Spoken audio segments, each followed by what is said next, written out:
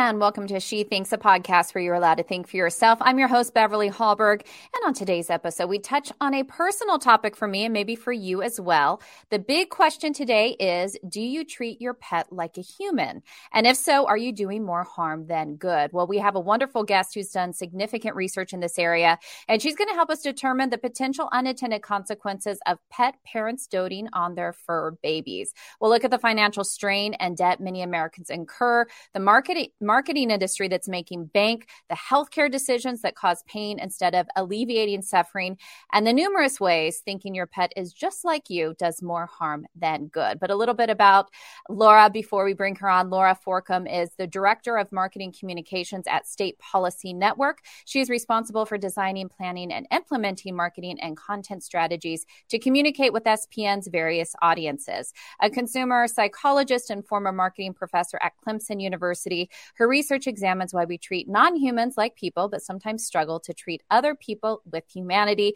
And it is a pleasure to have you on, Laura. Thank you so much for being here. Hi, Bev. Thank you for having me. So my first question to you is, are you a pet owner, and what made you delve into this research? So I am a longtime horse owner, and I now have a cat. It's really more of my kid's pet than mine. So my answer is sort of. And it was actually my experience riding horses and competing them that kind of led me to start asking questions about what exactly is going on in my horse's mind, and can we partner together to meet my competition goals. So that was a lot of my interest, but it also dovetailed with my research in social psychology and marketing, because a lot of people would tell you that they see their car or their computer as being a little bit like a person or having a human mind. So when you start thinking about all of the places where you might perceive a human mind that's not there, you could think about products or brands, and you could even think about pets. So clearly they have some kind of mind, but it's not a fully human mind, right? And so for me, the interesting question is, what does it matter if that mind isn't exactly like a human mind? And what does it mean for pets' well-being and for owners' well-being? And so your research really talks a lot about individuals who treat their pets like family and assign human traits and preferences to them. So what is the trend? I mean, I will put myself a little bit into this category. I do not call my dog a fur baby, but he has had a birthday party.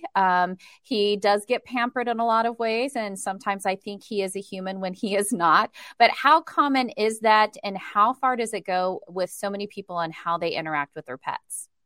So it can be a little bit difficult to measure things like this because, of course, when I stop people on the street and say, do you think that your pet has a human-like mind, they would say no.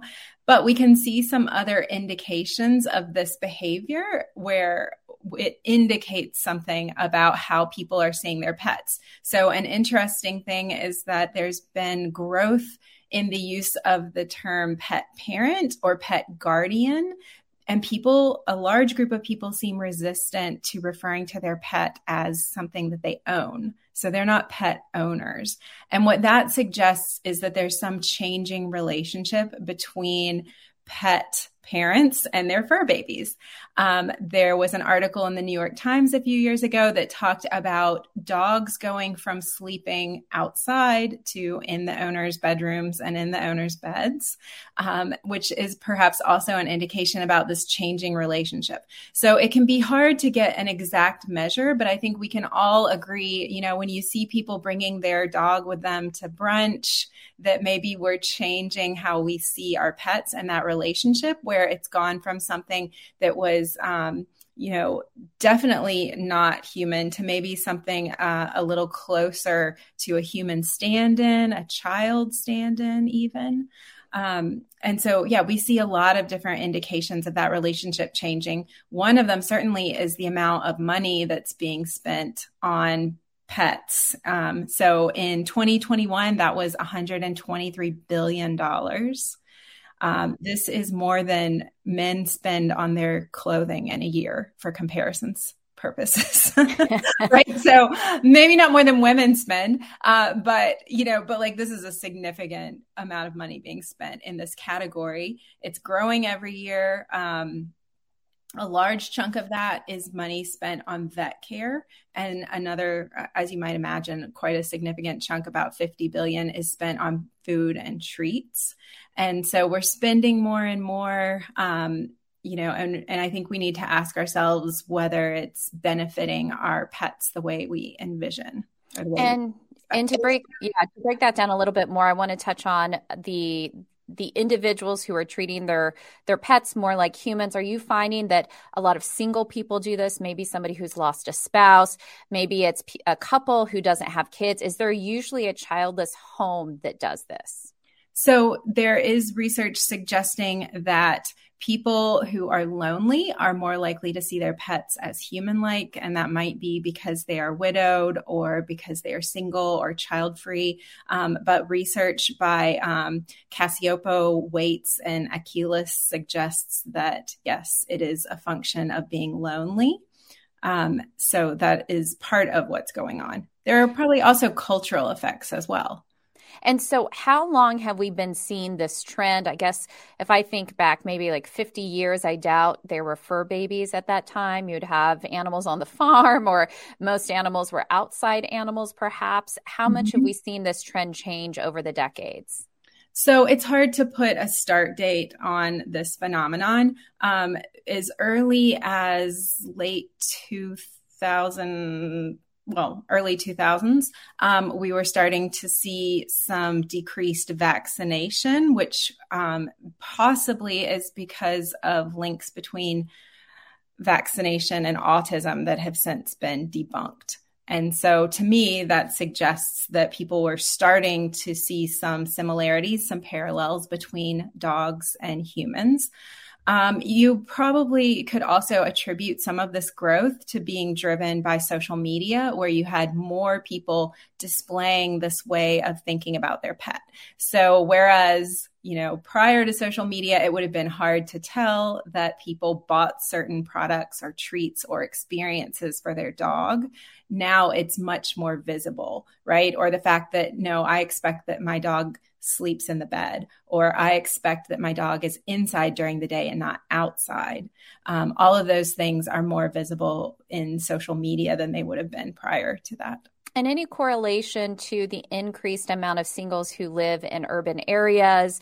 And we know that if you live in Washington, D.C. or New York, the likelihood is you can't afford a backyard. And so people have to have their animals inside. Is there any correlation to the increased living in urban areas, of course, pre-COVID?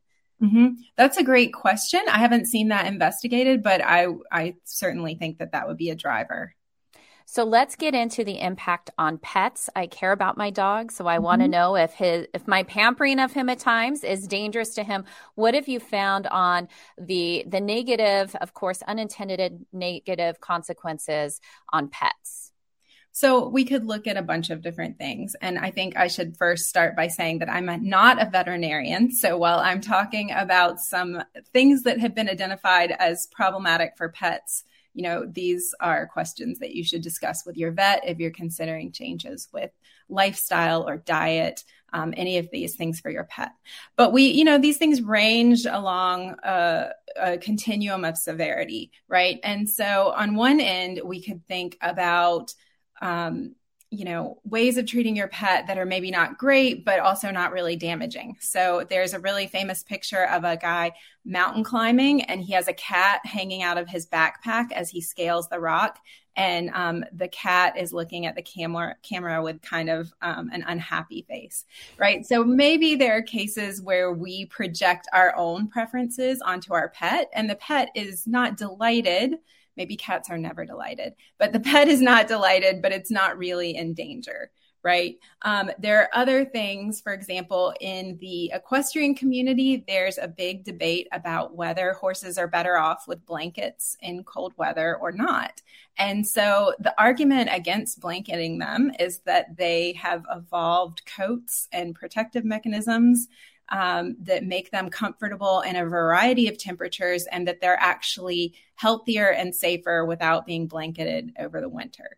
The counter argument is that they may live in climates where that type of the coat that they have is not really appropriate, right? So here we're at the midpoint of it's unclear if it's good or not good, right? To assume that I think a lot of what happens is, as a horse owner, I would tell you, I would go outside and feel cold and decide to go put a blanket on my horse.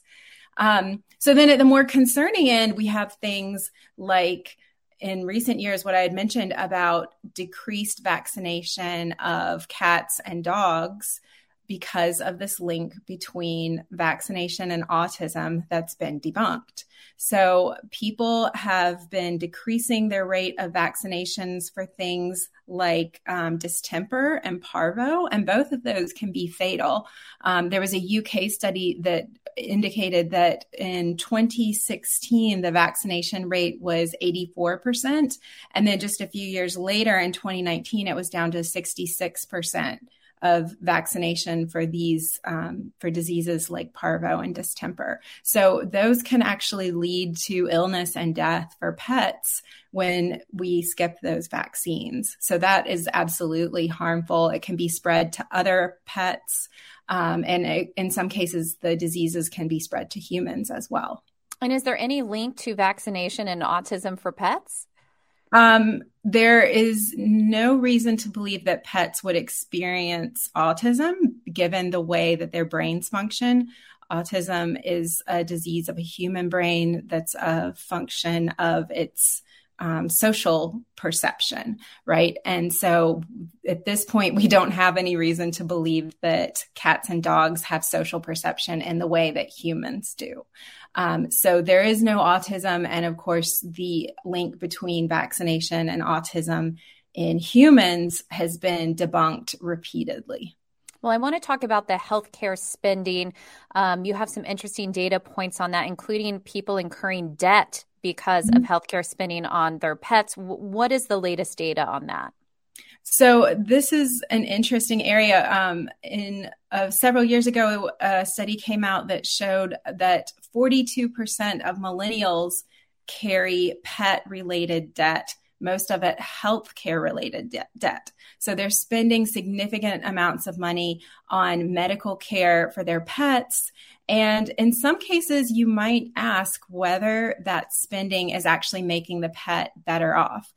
And so one of the questions has to be, if the animal is experiencing discomfort for treatment for, fairly severe illnesses, does the animal understand that that discomfort and unpleasantness is in the service of better health in the future, right? And so that's not how animal minds work. That's a complex decision that certainly a human would make in making decisions about medical care, but that a pet is really not going to be able to make. So I think discussing with your vet about what is a reasonable course of treatment, given what the animal's experience and quality of life is going to be, is really important.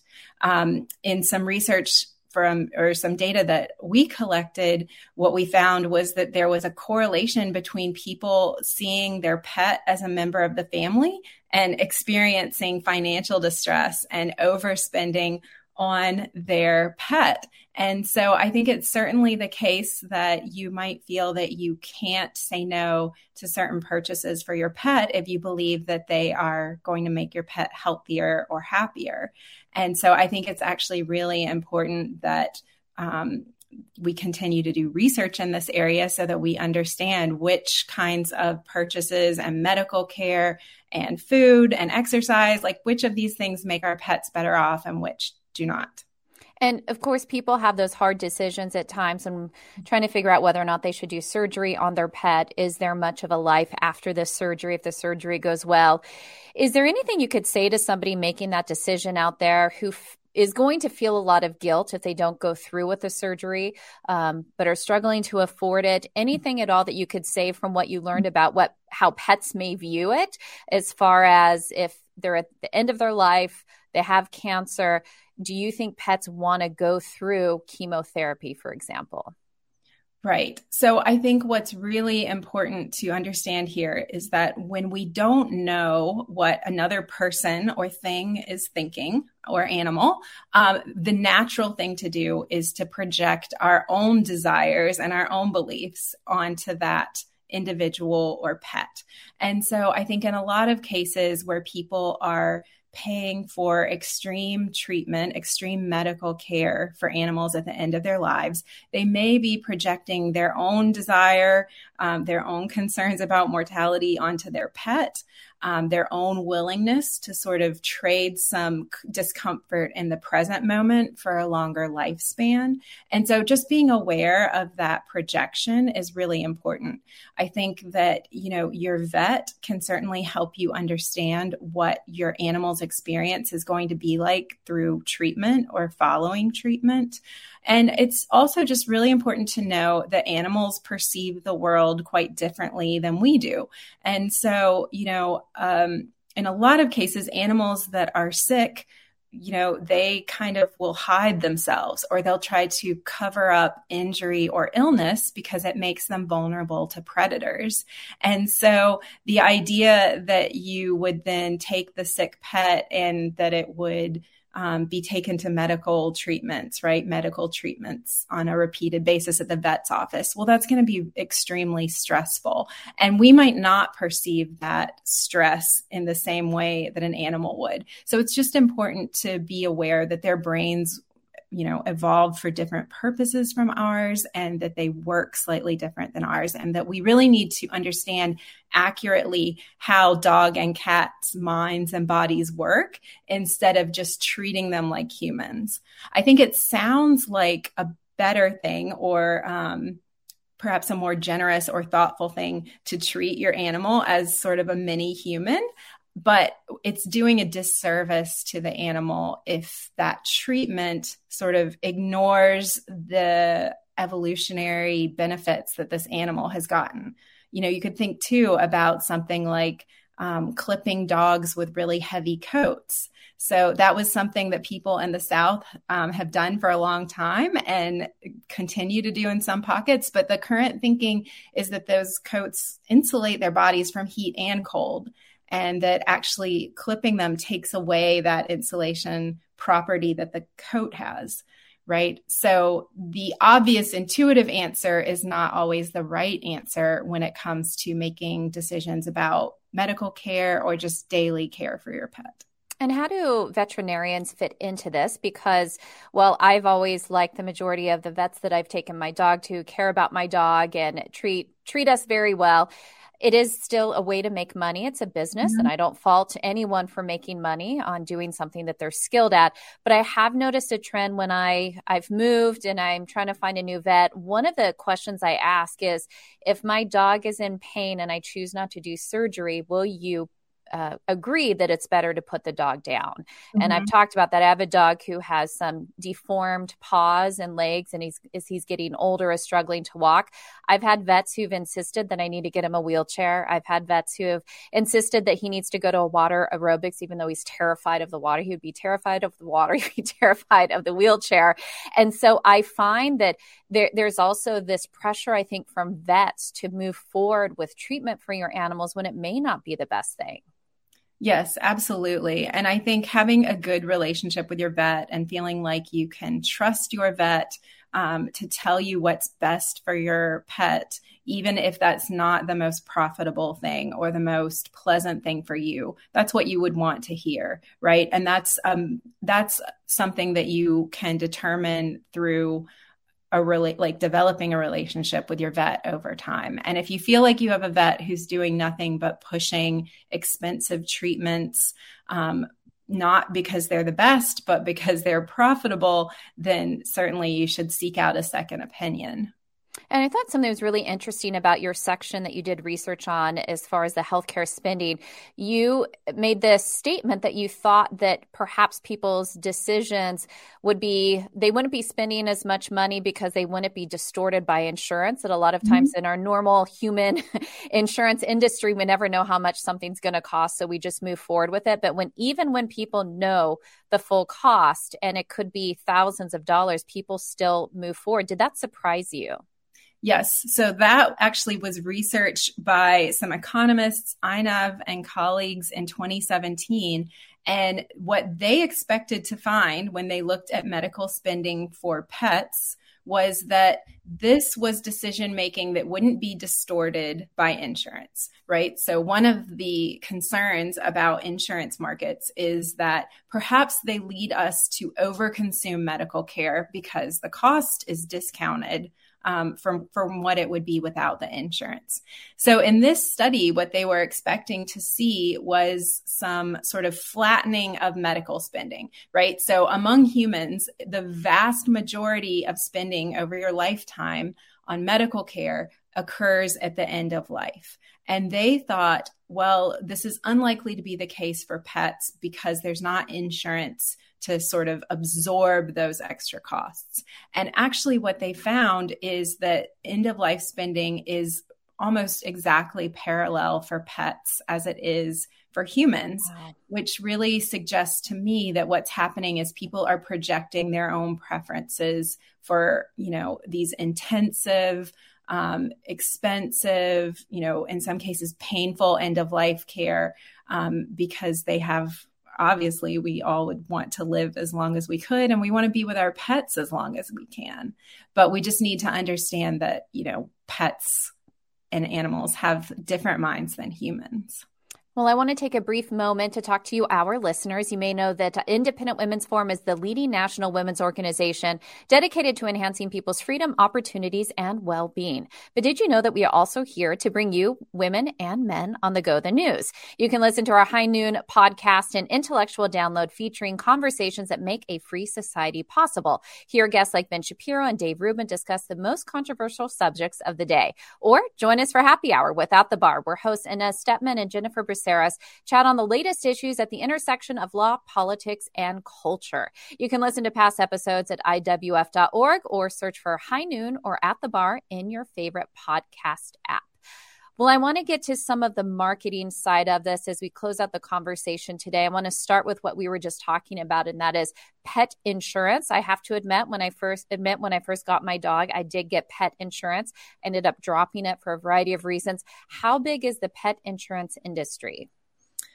That is a great question. I do not have current statistics with me on the pet insurance industry. I know it's widespread. Let's then talk about some of the marketing. There are pet birthday parties. You can get dog cakes. You can get, puppuccinos at Starbucks. There's outfits for dogs. I mean, you go into PetSmart or a Petco, and there's so many products for dogs, many of which have nothing to do for their health and well-being, just outfits and Halloween costumes. What do you make of this industry? So this is the part that I actually enjoy talking about, because I think that it's a way to have fun with your pet that's not going to make them worse off, right? So if you want to imagine that your pet, for example, would like to share some dog or cat wine with you at the end of the day, this is a way to sort of, enjoy that relationship and maybe see them as somewhat of a human-like stand-in, right? But it's not going to make them worse off. But this is a really fascinating category that we've seen expanding recently. I just think it's incredibly interesting. So yes, you can buy pet wine.